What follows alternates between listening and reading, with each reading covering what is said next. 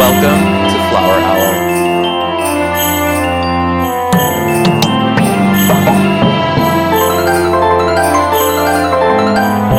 A podcast completely dedicated to baking. I'm Amanda in Los Angeles. And I'm Jeremiah in Sacramento. This episode is dedicated to Brian Hart Hoffman's grandfather, who passed away shortly after we recorded this interview. You'll hear more about him later in the episode when we ask Brian about what his favorite Southern cookies are.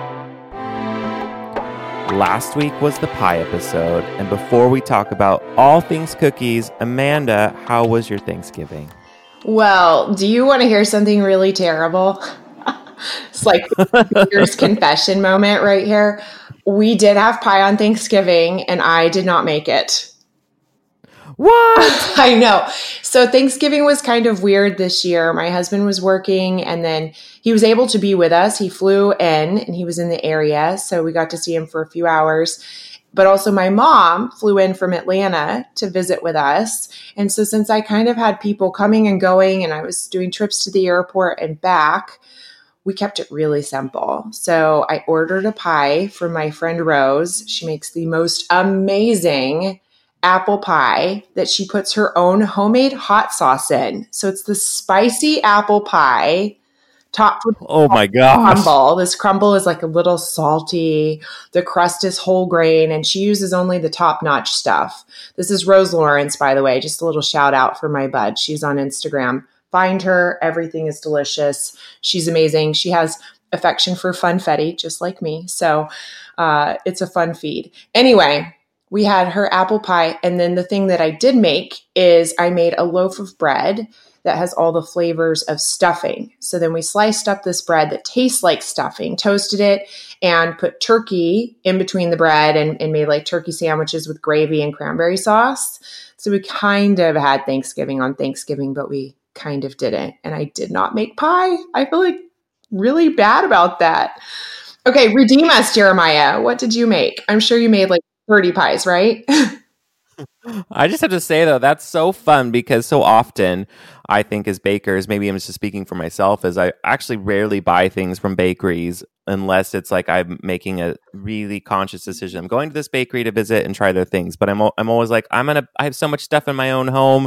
I feel like I need to make it. So to actually try someone else's pie sounds like such a fun idea. I think that's great, and to support each other is wonderful. It's so fun. It feels a little wild. It feels a little naughty, and I trust Rose, so I knew this is the thing. Yeah. Let's get real. When you bake so much, the last thing you want to do is try somebody else's bake and go, oh, I could have made that and I would have enjoyed it so much more. And I knew I wouldn't feel that way with Rose's pie. I knew it was going to be awesome. And the hot sauce sounds so wild. I've got to try that, but I think I need to try hers first before I attempt it. You must. Okay, next time you come, we'll have a pie making party with Rose, maybe. Yes. All right. Well, that's a great idea. All right, so I have to know, what did you make? What did you do? What was your Thanksgiving like? It was wonderful. So we always have multiple Thanksgivings to go to because I have two branches of my family here, and they're both pretty large. And then we always do a Friendsgiving. So Wednesday night was a Friendsgiving, and then Thursday was two Thanksgivings, a lunch and a dinner. It was so much fun. And I really thought I wasn't going to make much pie because usually my job is to bring sourdough bread, which I'm always really happy to do. And I fire up the wood-burning oven, and it's a lot of fun. But I knew I should do something for Friendsgiving because none of my friends will do dessert. I mean, I think they will, but they're like, they don't really want to. You're the dessert man. Yeah, that's your job. Exactly. Did you host? Was it at your place?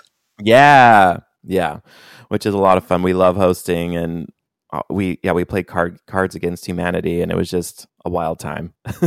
So fun. So I made, and then for Thursday, my aunt who hosts was saying she was going to do a slab apple pie, and she lists off like 50 other things she was going to make. And I was like, I will take the pie off your hands. Everyone needs to take something off your hands. You have a lot going on.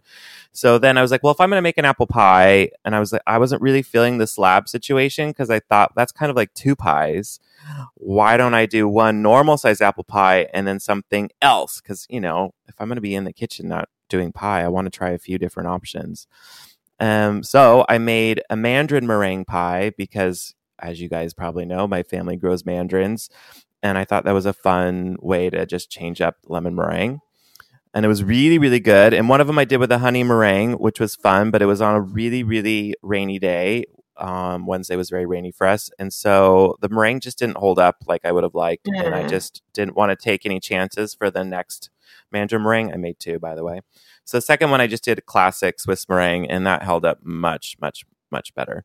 And then I did... I'm jumping in because I know you were debating on putting something herbal in there. Yeah. Did you go that route? Did you not? You stuck with just honey? I just stuck with honey. I had this lovely idea. Well, I think it sounds really poetic in my mind, bay leaf meringue. And I think I still will play around with that at some point.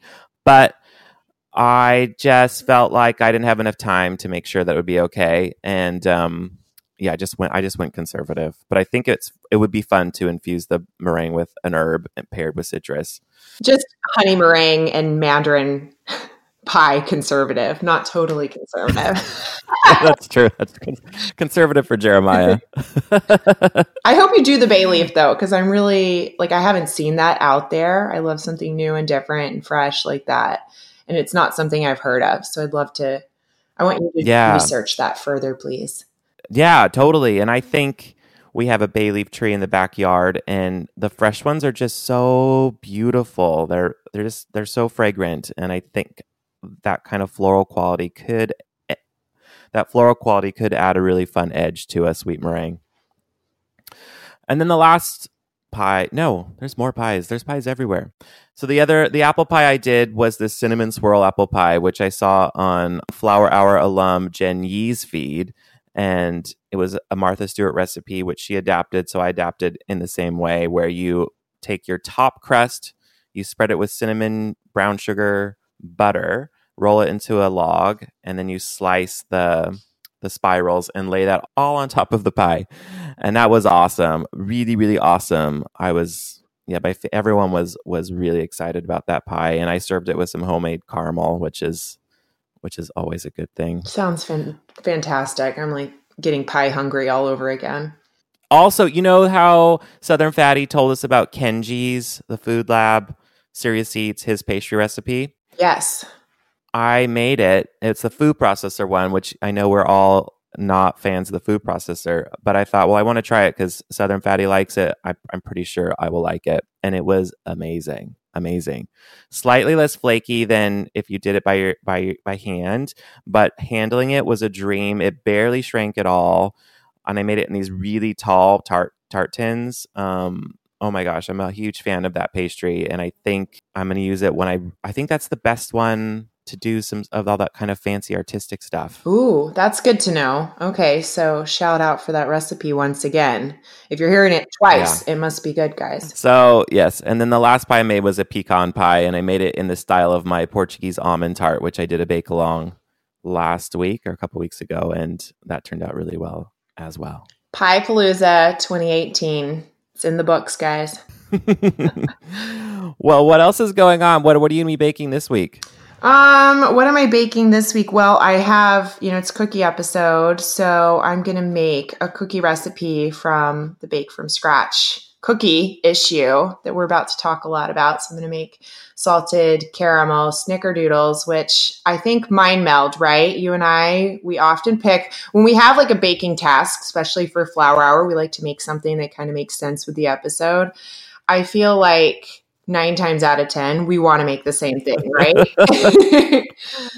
We made the olive oil cookies as well from Rebecca Firth. And yes, we're both making these amazing looking salted caramel snickerdoodles by Erin, who's going to be on today. So that's what I'm baking. And then we did kind of a weird, I'll just say weird Thanksgiving after Thanksgiving. So I just did a bunch of baking. I made key lime pie pavlovas. I called them snickerdoodle Rice Krispie treats, but really all I did was add cinnamon and a pinch of salt and extra marshmallows. Yum. And also, what else did I make? I should be able to remember. Oh, chocolate cake with maple caramel frosting. So good. I know that sounds like a weird combo, but you guys, it was a hit. What a good idea. I just feel like why not shake up that caramel sauce as much as you can? Like if you have something kind of basic, I always want something a little special. I don't want everything to be too far out there. I think I'm more conservative than you. Like I like to pull back on one thing and then go a little out of the box with something else. So I'm like, chocolate cake is such a standard for us. I wanted to make the caramel a little extra, but not too bananas. So that's why I did the maple. That sounds really good. Yes, that's what I was baking. What about you? What do you have coming up this week?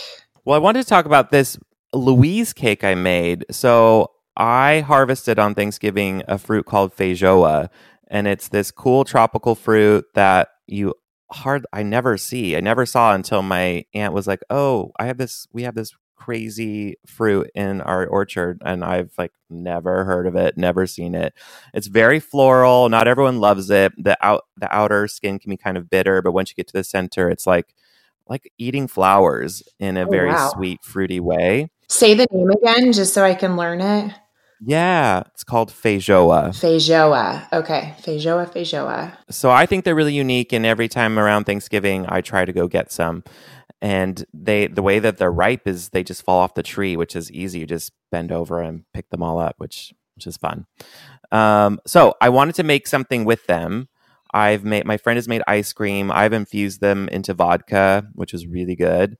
But I wanted to bake with them. So I went to an Ottolenghi book, his newest book, Sweet, with Helen Go. And I found this cake called a Louise cake. And it's from New Zealand, I believe, which is perfect since Erin, our guest today, is from New Zealand. And it's a layer of really rich cake, and usually the plums or some sort of stone fruit. And then on top is meringue that's been studded with almonds. And that's all baked together. So but first you bake the cake, then you put on the fruit, then you put on the meringue, and then you bake it again. So it's a sort of twice baked cake. Kind of like a short, except you bake it separately and together, right? Yeah. Yes. Yeah. So I just switched out the stone fruit for the feijoa, and it was amazing and such a beautiful cake to have this kind of oozy layer of fruit, and then all this beautiful toasted meringue on top. It's a brilliant cake, a really brilliant cake, and I can't wait to try it with other fruits in the summer that are really juicy and that will soak into the cake. So I highly recommend that recipe. So interestingly enough, I have a really great tip, and I'm not sure if everyone knows this. Maybe I'm just late to the party. But the book Sweet has a lot of errors. And my friend was over and said, "Did you know that there's a whole huge list of errors on their website, and also that potentially they'll send you a new book?" Because when they were converting it for the American market, a lot of things, temperatures and such, didn't get translated correctly. So I feel like this is a perfect place because we're all bakers and we probably have this book. I'll put in our show notes the link that I have to all these temperature discrepancies, because the recipe I made definitely had timing errors and oven temperature errors.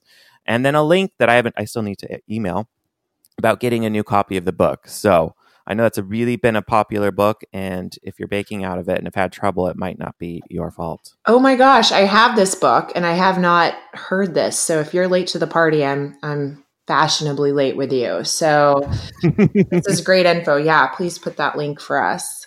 Okay, good. We have to help each other. Bakers unite, as Selassie says. Okay, so that's pie. That's Thanksgiving, tied up in a nice little bow. We'll see you next year, Thanksgiving. And now on to cookies, right? It's cookie season. I'm so excited. I've never been more excited about cookies than this year. I got a text invite to a cookie swap just this very morning. So it's go time. Perfect. Yeah. Perfect, because we're going to talk about cookie parties in this episode. It's a great episode. Cookies are fun. You love cookies. I love cookies. They're fun, right? And I think they've gotten even more fun and more creative since this whole baking community has really started shining. It's always been shining.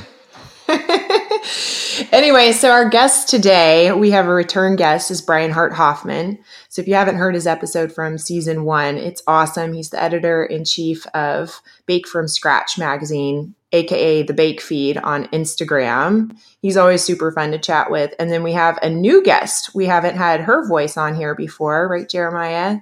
Right. So we have Erin from Cloudy Kitchen.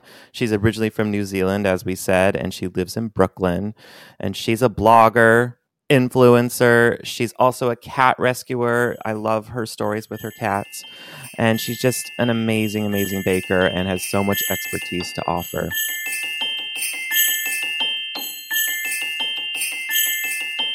You're going to do it. I'm going to do it. Okay, here we go. Erin and Brian, welcome to Flower Hour. Thank you. And welcome back to Brian, and big welcome to Erin. We're so excited about this cookie episode with you guys. We are too, and I was so excited to be invited back. Well, before we get to you, Brian, Erin, tell us all about yourself. Basically, we really want to know how you started baking, though. So I'm originally from New Zealand. I moved to New York 4 years ago. I trained as a geologist, and I was actually working on an oil rig before I moved over to be with my now husband. We started a design company, and he's a designer by trade. I am not, and so I was doing all the communications and stuff. I still do, but I found moving to the city really difficult. I didn't know anyone. We only really had Rich's friends, and so I kind of started making baking from home to kind of help combat that homesickness a little bit. And I used to just kind of put photos on our studio Instagram page because it had more followers, and eventually Rich was like, you got to start your own thing. So I started my own Instagram page, and from there that's where the blog came along. But I originally learned to bake from my grandmother. We used to go and stay with her every summer, and that she taught me. I love the grandmothers who teach us to bake. I think it's so sweet too that grandmother taught. I think it's so sweet too that it kind of made you feel a little bit more cozy, because baking definitely does that for a lot of people. Something very relatable. Yeah, there was something about having something that was mine. We were working in a design business that was Rich's thing that he's so amazing at, and I didn't have anything that felt like my little project, and so it was so nice to have something that kind of turned itself into my thing. Very cool. You carved out your spot, and what a spot you've carved out. I love following you on Instagram, and I think you have such a unique voice on there. Your sense of humor really comes through, and I like the cats that you sprinkle in as well. It's fun to see a little bit of personal life blended with the baking. So I'm glad that you made that separate page and that we get to follow along. Yeah, the cats, that's become another thing that's really helped me settle into New York. I guess having something to sort of look after. You take in these little sick cats and you get to see them get better and grow and find amazing homes. So it's really nice to have something that depends on me as well, aside from my husband. Now, Brian, we got to catch up with you. So has it been a year? Has it been a year since we talked to you? Probably almost a year. Yeah, I think it's been, almost a year, maybe 9 months or so, but time flies in our world. So yeah, we'd love to know, what have you been up to? We kind of, obviously we follow/stalk on Instagram, but give our listeners a taste of what you've been up to for the last year. Well, the last year, I would say Bake from Scratch and the Bake Feed have just continued to grow and, deepen our connection to the baking community. From day one, it was always intended for Bake from Scratch and the Bake Feed to be a global baking community that represents all people, all different cultures, all stories of why baking is important to family members and culture, and just the connections we share because of it. And we are really just continuing to reach deeper and deeper into that space, in addition to creating, amazing recipes and content that, that we think people want to hear about. We have had such an expanded dialogue with people, and we're, just trying to continue to spread the love of baking all over the world.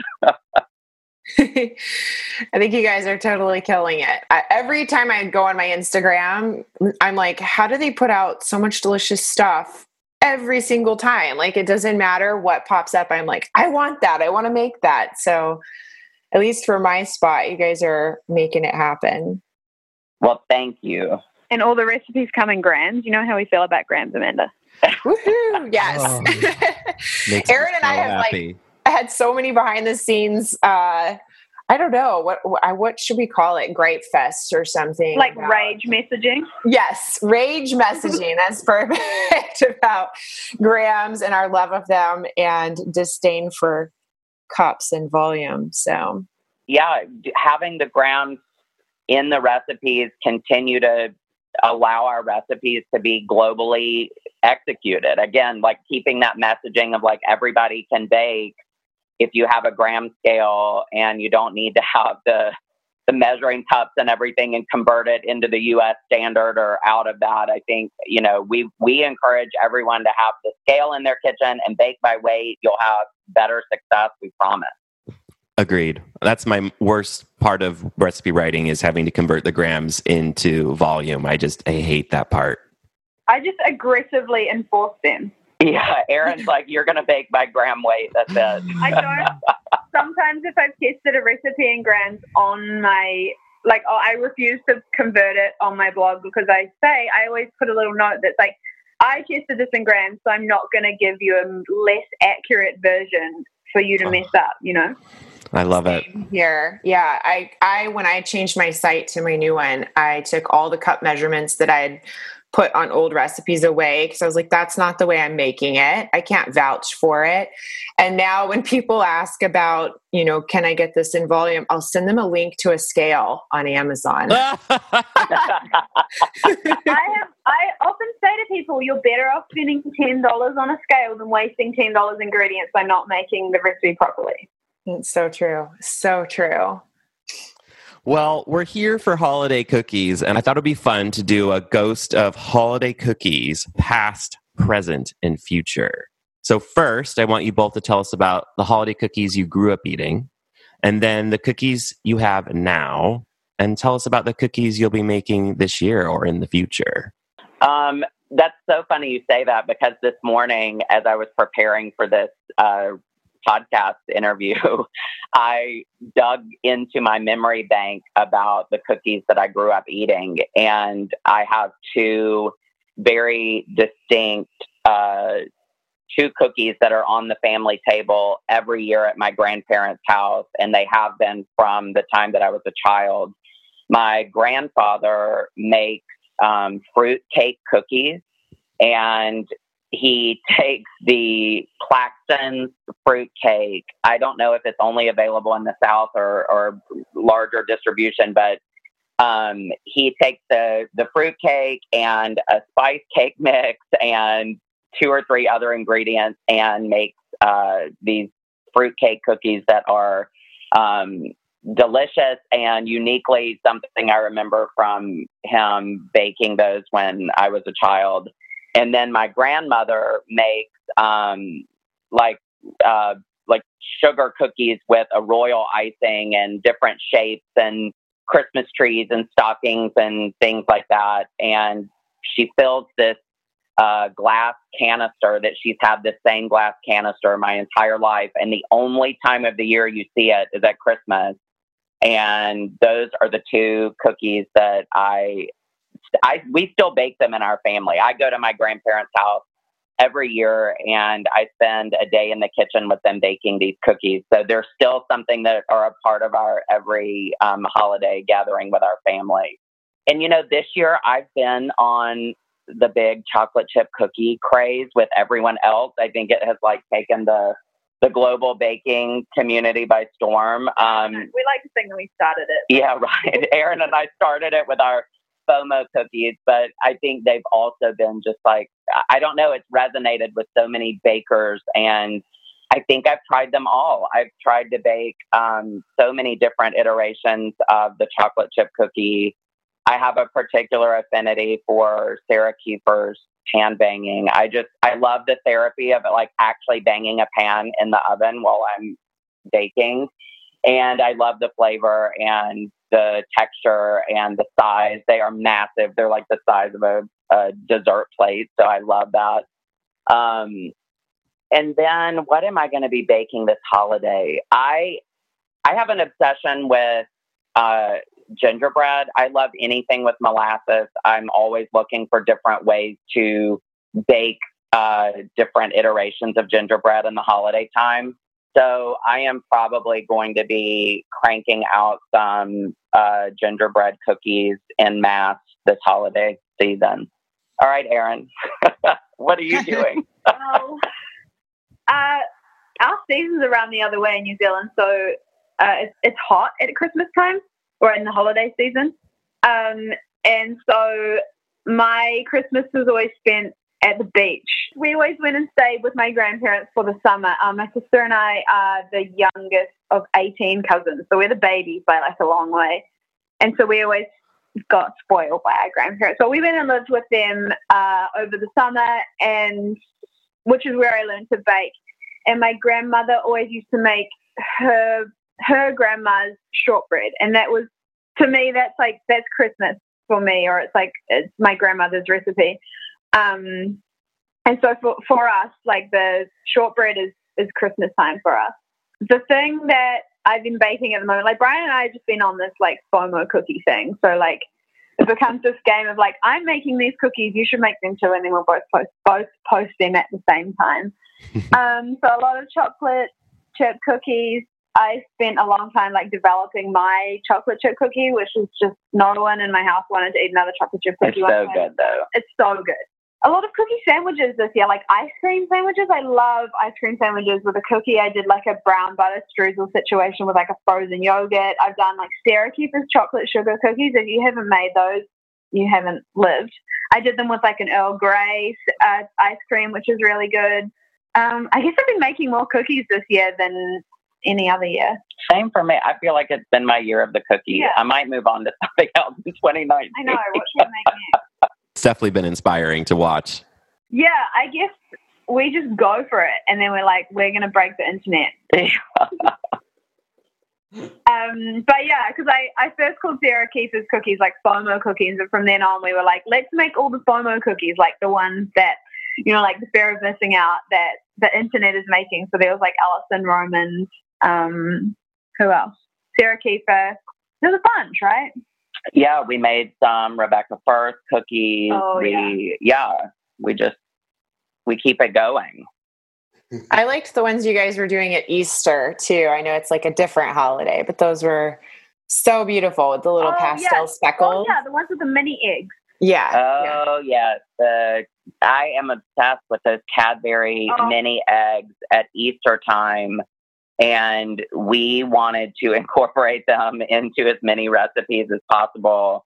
But the chocolate cookie with the mini eggs in it, it is like definitely an addiction. Good. Absolutely. So many people made those as well. Yeah, that did help break the internet. Yeah. So. Yeah. Now I'm thinking we need some kind of like holiday cookie version of that, like some kind of like, I know there's not Christmas eggs, but some version, because I think they were such a hit that speckled with like Christmas colors or I don't know. Sounds really fun. No, yeah, you're on to something there, Amanda. Let's do it. We'll all do that one together. There's the next FOMO cookie. We're all assigned. FOMO Christmas cookie. I think, I don't know, I don't want to like blow my own trumpet too much, but I developed a salted caramel snickerdoodle for the holiday issue, and it's pretty good. I think you guys should try that one. Yeah, that one is an amazing cookie. I was just staring at that recipe before we got on the call, and I was like, I gotta try that. I grew up with snickerdoodles, and that sounds really good. Yeah, it was inspired by a cookie in my hometown, in the town that we went to university in, which is like as big as your face, and it has these chunks of caramel in it. So I like made a hard caramel and then ground it and creamed that in with the butter and sugar, and then you fold through like some more of the hard caramel, which goes all chewy, and then it's rolled in cinnamon sugar, and it's so good. All right, I'm making them today. You should do it. Yeah, I like the way you're thinking. Cookie Friday. Cookie Friday, I like it. Oh, I have to circle back really fast to this fruitcake cookie too, because I'm just sitting here still thinking about it. Brian, the fruitcake cookie that you mentioned. So you use baked fruitcake, like it's already made, and then you make the mix, and then the cookie is baked again, or are they like no bake cookies? No, you do bake them. So you take, it's like you buy the the fruitcake in the grocery store. And you're from the South, Amanda. You should know about this Claxton's fruitcake. Yes. Yeah. That's the brand. Like that's the one you get. So it's like in a square, it's like a square log of fruitcake, and you break it up into pieces with the spice cake mix, and you chop some toasted pecans. You add oil, eggs. I mean, you make a cookie dough out of all of those ingredients, and then you scoop them into round cookie dough balls. And then when you bake them, they crisp up beautifully, but they stay nice and soft on the inside. They're really good. Are they like cakey? Yeah, they're cakey. Oh. And you've got the chunks of the broken down fruitcake in it. Yeah. So, yeah, it's really nice. I'll send you a 10 of those, Amanda. Oh, I would love that. I'll be sure to gobble them up. It just sounds like a flavor bomb. Like they sound so good. Yeah, it really is good. So we posted that we were having you guys on, and we have a lot of people who want to know a lot of stuff from you guys. The first question is from Green Apron, and they say, any tips for making cookies or dough ahead and freezing the cookies or the dough? I want to make several varieties for gifts. Yeah, this is I was like, yes. I am queen of the freezables. So I make it and then scoop it and roll them out, and then you kind of line them all up on the tray, and you freeze them solids, and you just throw them in a Ziploc bag. Yeah, and the key to that is making sure you scoop them, freeze them on the tray before they go into any sealed container, so that you don't develop the frostbite and the extra moisture that gets trapped in when you don't freeze them solid prior to putting them in a container. But you should absolutely do things like that to make cookie baking so much easier and less stressful during the holiday time. And then I bring them out of the freezer. I don't know if you do the same thing, Erin, but I bring them out of the freezer and let them sit for about 10 minutes before I put them in the oven, just to get a little bit of the hard freeze off. But then I add a few minutes to the bake time, and they should bake perfectly. Another thing that you can do is with like a rollout cookie. So like if you're making like a shortbread or a Linzer cookie or like a chocolate shortbread or anything like that, is you can roll it out between two pieces of parchment and then freeze it, and then then it's good to go. And like I really like recipes. I do this a lot in my recipes because I struggle with the New York heat and humidity. Is roll out cookies that you freeze and then you cut frozen. And I find that you get such a sharp edge cutting the frozen dough as opposed to like, having to work with soggy dough that's going to go fluffy and you're going to lose pieces. If you just like throw it back in the freezer until it's solid and then you use a sharp cookie cutter, your edges are going to be so sharp, and also they're going to hold their shape better in the oven. Mine is blown. That's excellent. An excellent tip. Next, Southern Fatty would like to know. He wants to know your favorite Southern cookie, Brian. I hate to be repetitive about the favorite Southern cookie, but I think my grandfather's fruitcake cookie. But if I were going to choose my next favorite Southern cookie, I would have to say something with a lot of pecan in it. I think about Southern ingredients that I love, and pecan is definitely on the radar. So maybe any iteration of a cookie with just chunks of pecan and, maybe caramel or pecan and gingerbread or something, like absolutely. I'll have to work on that. I'll come up with that next favorite Southern cookie. Pecan sandies. Make me a pecan sandy and I'm good. Oh yeah, that does sound so good. Maybe with the caramel, like you said. Pecan. What do you say, Brian? Pecan or pecan? Oh, I say pecan. Me too. Yeah. Okay, so KZOOGRR would like to know specific cookie recipes that freeze well. I know we kind of talked about like how to freeze them, but are there any that you guys have as a go-to? And then also they'd like to know about chocolate spritz cookie recipes that are not dry. I've never made spritz cookies before because we don't have them in New Zealand. But in our holiday cookie issue of the Bake from Scratch, I have I made like a shortbread recipe, which is one of those roll out and freeze. And it's like a shortbread with a homemade like raspberry quick jam. And then there's also I call them Pinky Bar cookies. They're like named after a chocolate bar that my grandfather used to give me at Christmas time. And that's the same like roll out dough. And then chocolate chip cookies are always a winner to freeze ahead. And then to answer their question about a chocolate cookie that's not dry, first I'll say amen. I agree with that. I don't like a dry chocolate cookie at all. But Ed Kimber contributed a chocolate peppermint crinkle cookie to the holiday cookie issue. And it is a refrigerated dough that's in the refrigerator for 1 hour.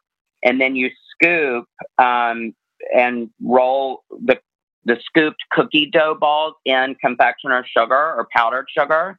And you bake them.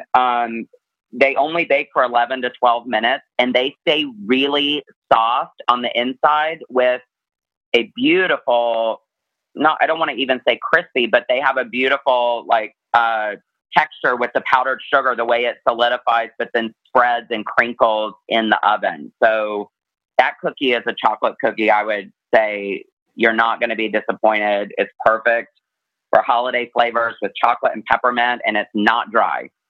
Excellent. Dan Creates is looking for a good basic sugar cookie recipe that's good for decorating. The one he's used to use tend to be shortbread style, and they're too hard and dense. I did an Earl Grey one. You could just ditch the Earl Grey. I was going to say, if you substitute some ingredients that you love, Erin's Earl Grey rollout cookies are amazing. Joshua Weissman contributed a salted vanilla bean sugar cookie to the issue as well. And it's really, really nice. The salt in there, I love salt in any cookie, so you've got me hooked at that. But that's another really good one. Okay, so next one is from Bonamoon, and they would like to know, what's the best way to ship cookies to family across the country without them getting stale? So I definitely want to hear from Brian, since you're sending me fruitcake cookies. And also, don't think I'm going to forget. And then also, or maybe, do you have a favorite cookie or type of cookie that holds up longer than others when shipping? I love to send s'mores kits in the mail. Like, you make the graham crackers, you make the marshmallows, and then you put in some chocolate, and you ship it all separately, and then they assemble themselves. I've had really good success with sending those cross country. That's so fun. I love that. Adorable. Yeah. And my advice for shipping cookies, if you do not want a cookie to go stale, I always say don't skimp on the shipping, and I would definitely use at least the priority mail packages that are guaranteed, at least in the United States, in our postal system, within 3 days. I think if you use just general postage shipping, you can have delays that obviously can add too much time to the shipping process. So that would be my number one recommendation. And then also choose a cookie that's pretty sturdy. I mean, I always would say a smaller cookie, so something maybe a 2-inch round cookie that's not prone to breaking, nothing too crumbly or dry, because by the time it gets handled in any amount of time, it's going to arrive in crumbles. And not that it won't be delicious, but the presentation won't be what people are looking for. So a sturdy but not too crumbly cookie. I will say, without totally shameless self-promotion, in the holiday cookie issue, we mark recipes with a little icon that looks like a little delivery truck, so that readers can easily see the cookies that we assess to be the best for shipping, the ones that will hold up in the process. So we have some vanilla chai pinwheel cookies that are great for shipping. Any of the chocolate chip cookies, or like I said, the slice and bake, 2-inch round cookies do really, really well in shipping. And then just making sure you're using, nice padding and good wrapping so that you're taking care to minimize any impact from, a shipping a shipping process that's less than careful with your package you've probably already marked as fragile. But I would say the biggest thing is to use like a priority mail or something to ensure a faster delivery time. I think these are all great tips. So I'm sure my fruitcake cookies will show up in perfect condition. You know they will. Yeah, I want to say too that I've sent candy before. So if you're like really stressed about the timing, candy has such a nice long shelf life. I know that's kind of dodging the question, but I always like to send candy. And then I've had good success sending, like Brian, you were saying, a more compact cookie versus a really large one. Those little snowball cookies ship like a dream because they're covered in powdered sugar. They're snowballs. They kind of roll around and it's totally fine. So those are my... Yeah, I would just say manage expectations. Don't ship a cookie that you've cut out in the shape of a reindeer, because all of those legs and antlers and tips and points, they are going to break in the shipping process. You're going to get an amputee reindeer. Yeah. I'm just imagining like horrified kids opening up this package with a bunch of headless reindeer and sad Santas. So yeah, don't do Absolutely. That. Yeah. Let's not do that. I also love the idea of sending like a jar of maybe the dry ingredients with a little like instructions on how to make your own. So I've done them as gifts before. You like layer the ingredients for like a chocolate oatmeal cookie, and then you just add a little thing that's like add margarine and eggs, and then they can make their own. Oh, it's so sweet. All right. Did you say margarine? Yeah. I meant butter. You meant butter. Oh God, please. The elephant like it's not been time for me to turn around. It's like, I'll edit that out. Thank you. I meant butter. That's sad. Yeah, but you just don't want to send anything filled, like nothing that's, if it's going to go soggy at your house, you don't have a chance of getting it there nicely in the mail. Yeah. Especially around Christmas. Shipping gets really slow. That's true. Emily A. Costello wants your recommendations for icing for decorating that actually has flavor and not just super sugary sweet. I would say royal icing. I did a lemon one where I just replaced the water with lemon juice, and that was really nice. I did it on like an Earl Grey cookie. Do they mean like pipeable icing? They didn't suggest, so you can answer however you like.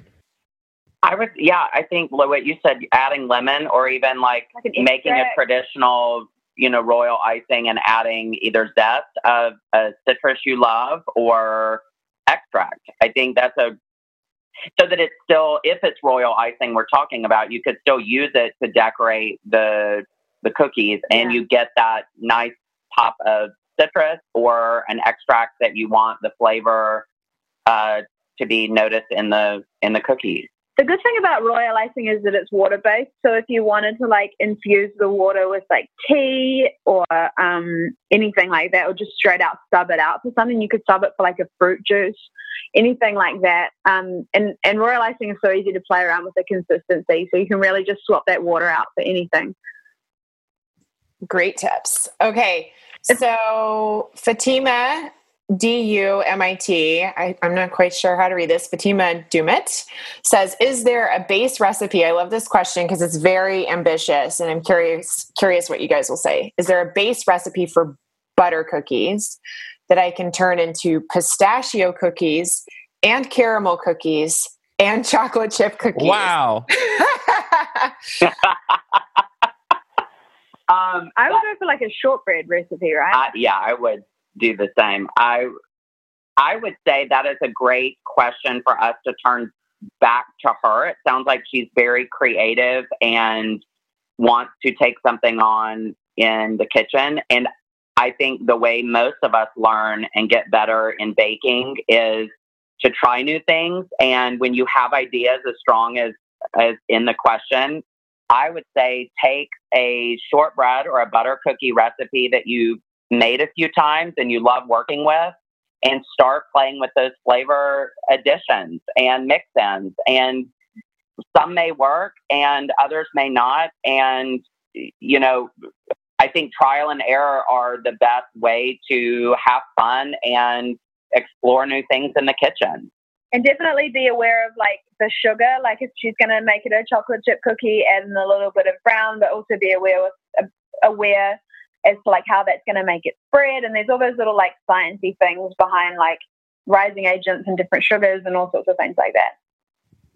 I had a thought too, maybe work backwards, start with the chocolate chip cookie and then take out the chocolate. You could add shards of caramel or to take out the caramel and add pistachios instead of the chocolate. And then that's actually a good idea. Just feel like find a chocolate chip cookie you love and ditch the chocolate, and then the shards of caramel would be delicious. Yeah, that's a good idea. And always add Salt. Right. And good quality vanilla. Oh gosh, why is vanilla so expensive these days? Can we please? We actually found a brand that we love. It's a New Zealand company. Small pitch for it. Small New Zealand companies. It's called Hey Lala Vanilla. It's grown in Tonga. They started the company, I think it was in 2000 and...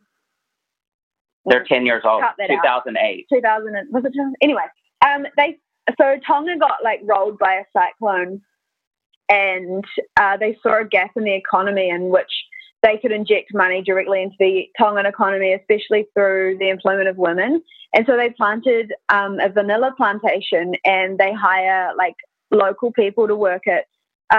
They harvest the beans in Tonga, and then they dry them and transport them back to New Zealand, and they process it there. And it's an amazing, like, family-run company. Their product is amazing. It's not impacted as much by, like, the Madagascar prices that everyone's been complaining about. Like, it's incredible, and they're an incredible company, and they're run by amazing people, and Brian and I both love them. And their product line is actually so diverse. It's unlike anything I've seen from any other vanilla producer.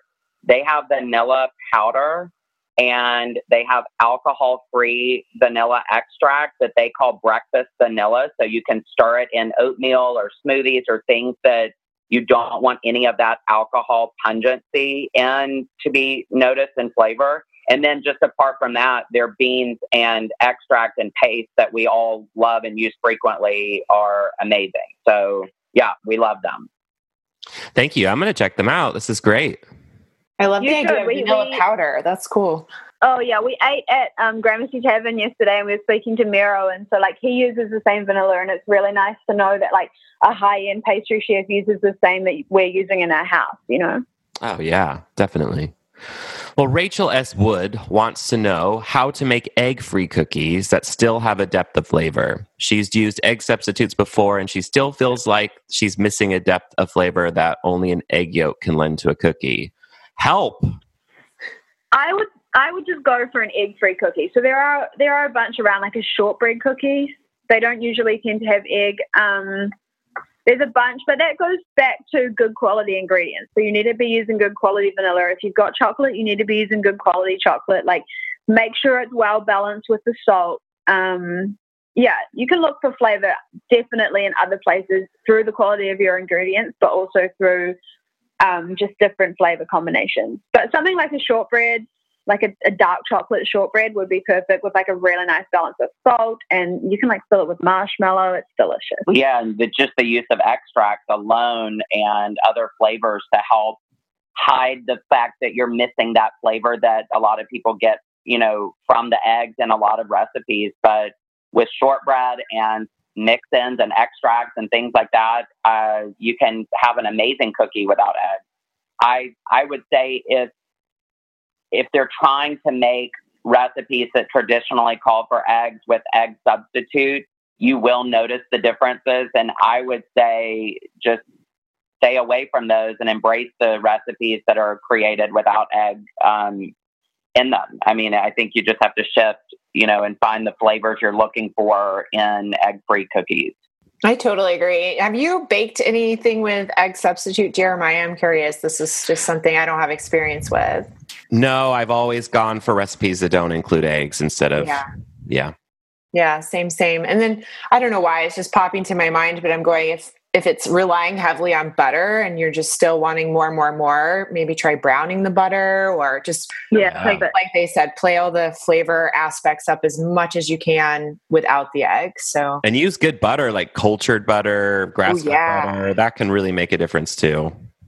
Absolutely. I am a huge advocate for using European style high fat butters because of the flavors, because of the quality, and the way they make the baking. Again, you have such a better product when the butter quality is amazing. Amen.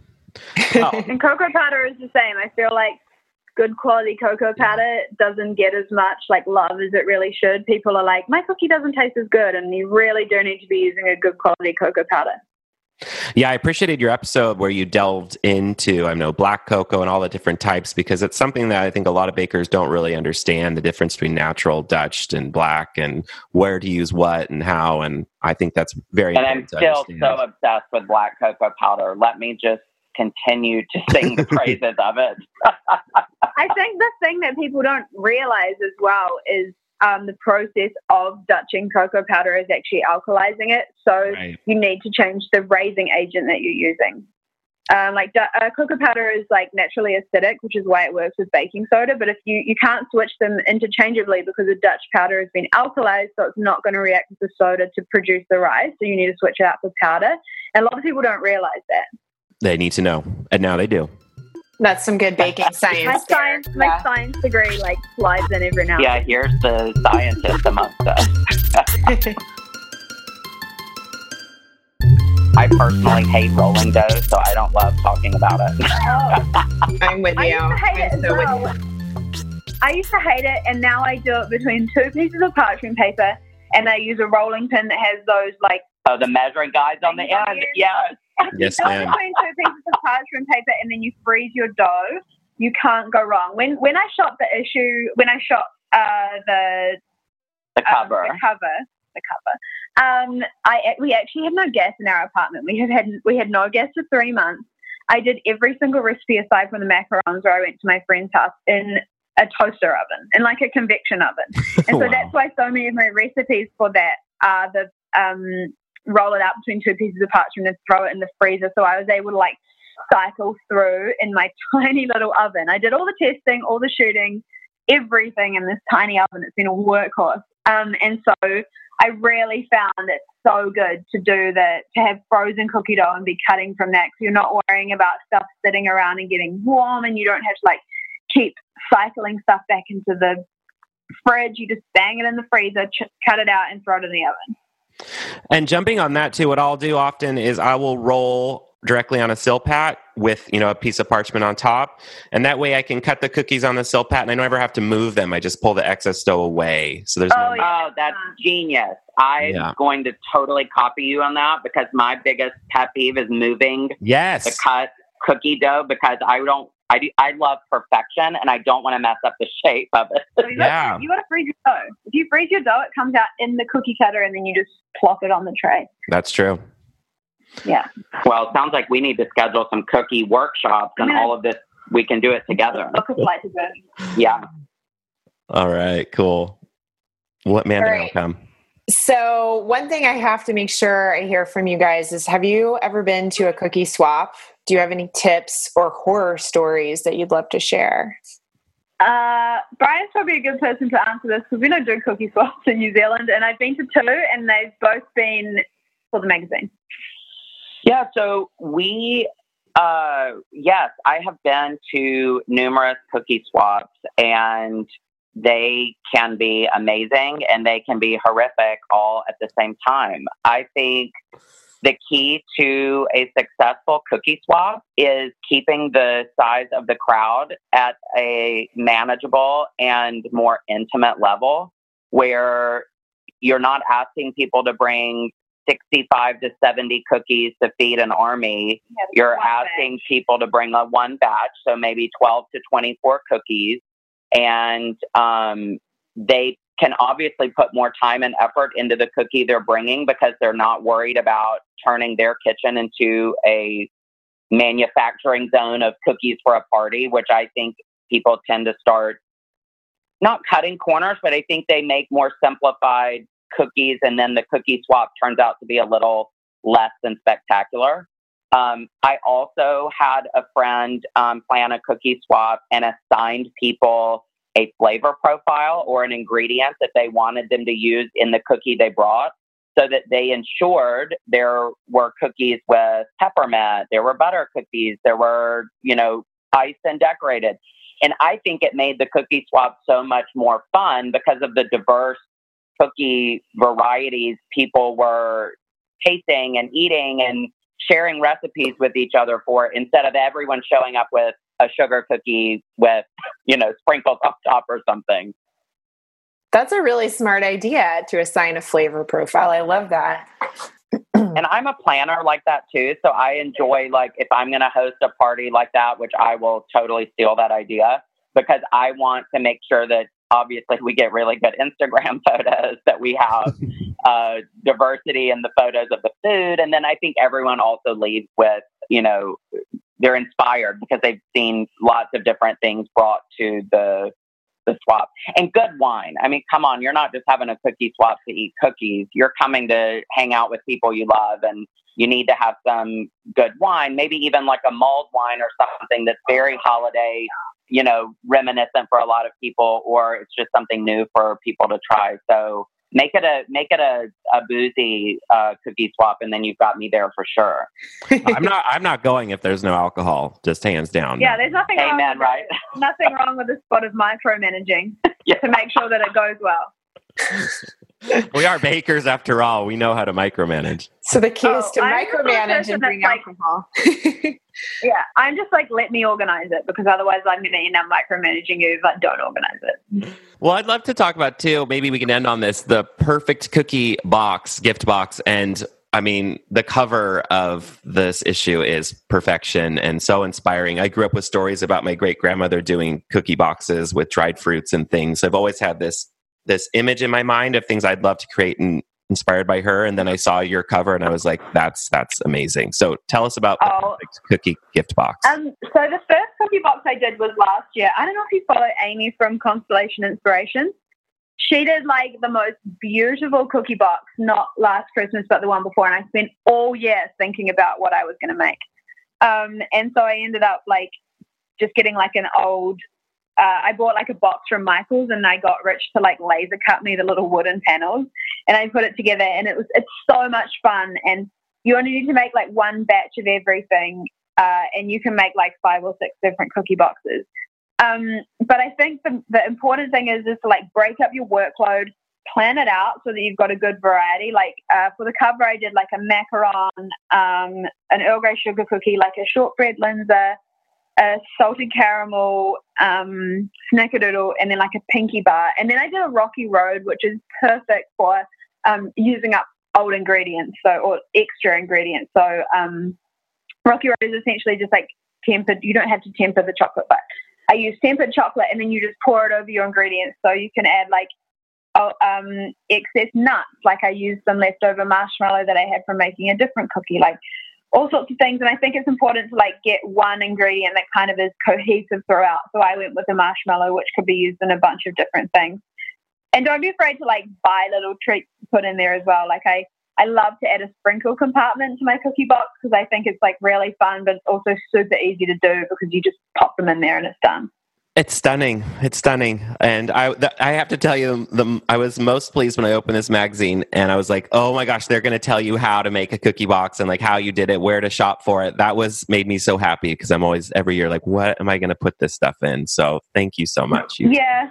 Michael's I just got the box from Michael's, and then you can make I just made my own dividers. And I think that's the best way of doing it as well, is just then you're not constrained to certain sizes. Like you can make your own dividers and work out what's going to go where. And to be honest, you don't need dividers if you don't want to. You could just nicely arrange everything within the box. Like I love to use string. Like I tied up a bunch of cookies together, just like little elements. So I added like peppermint sticks and all sorts of things just to add texture as well. Yeah, I was going to say, I think the key is, the one Erin did is so beautiful, and we had a lot of fun producing the cookie box with her.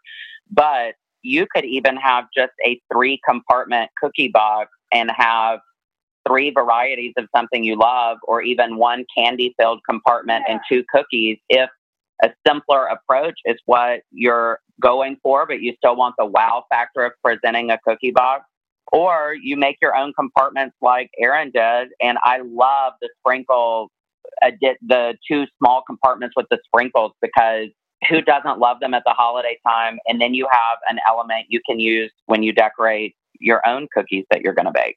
I think that's a great point, that you could make it simple if you need to, and it feels very approachable, or it's a great kind of palette or medium where you can go all out if you want to as well.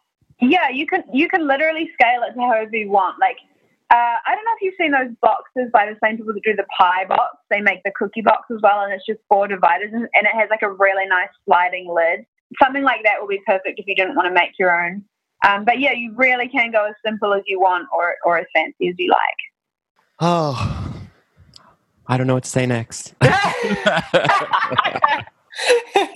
I was looking at you. I'm like, I think he has something like really intense to say. But no. Okay. I think we're all just planning what cookie we're going to bake this afternoon because we've gotten so fired up about it on the interview. I know.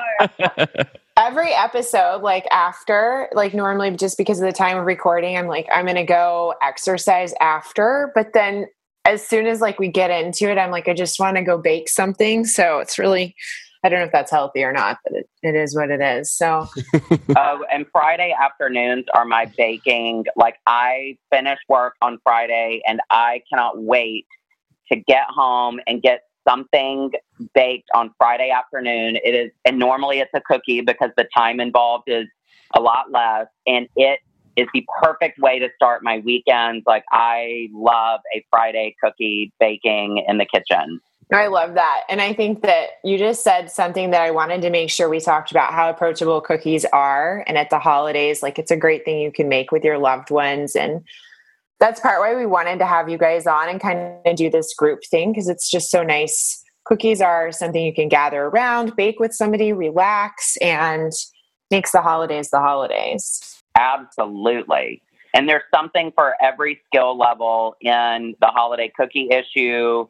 And, you know, just cookies in general, they're, you know, the beauty of a cookie stamp is it does the art and design work for you. And then the flavors shine and you get to take credit for something really innovative. And even just a slice and bake, simple, round cookie with amazing flavor can put a big smile on anyone's face. Well, I'm definitely smiling after an hour with you two. Thank you so much for being with us. Thank you so much. It was a lot of fun. Yeah, thank you for having us. Thank you both. Talk to you soon.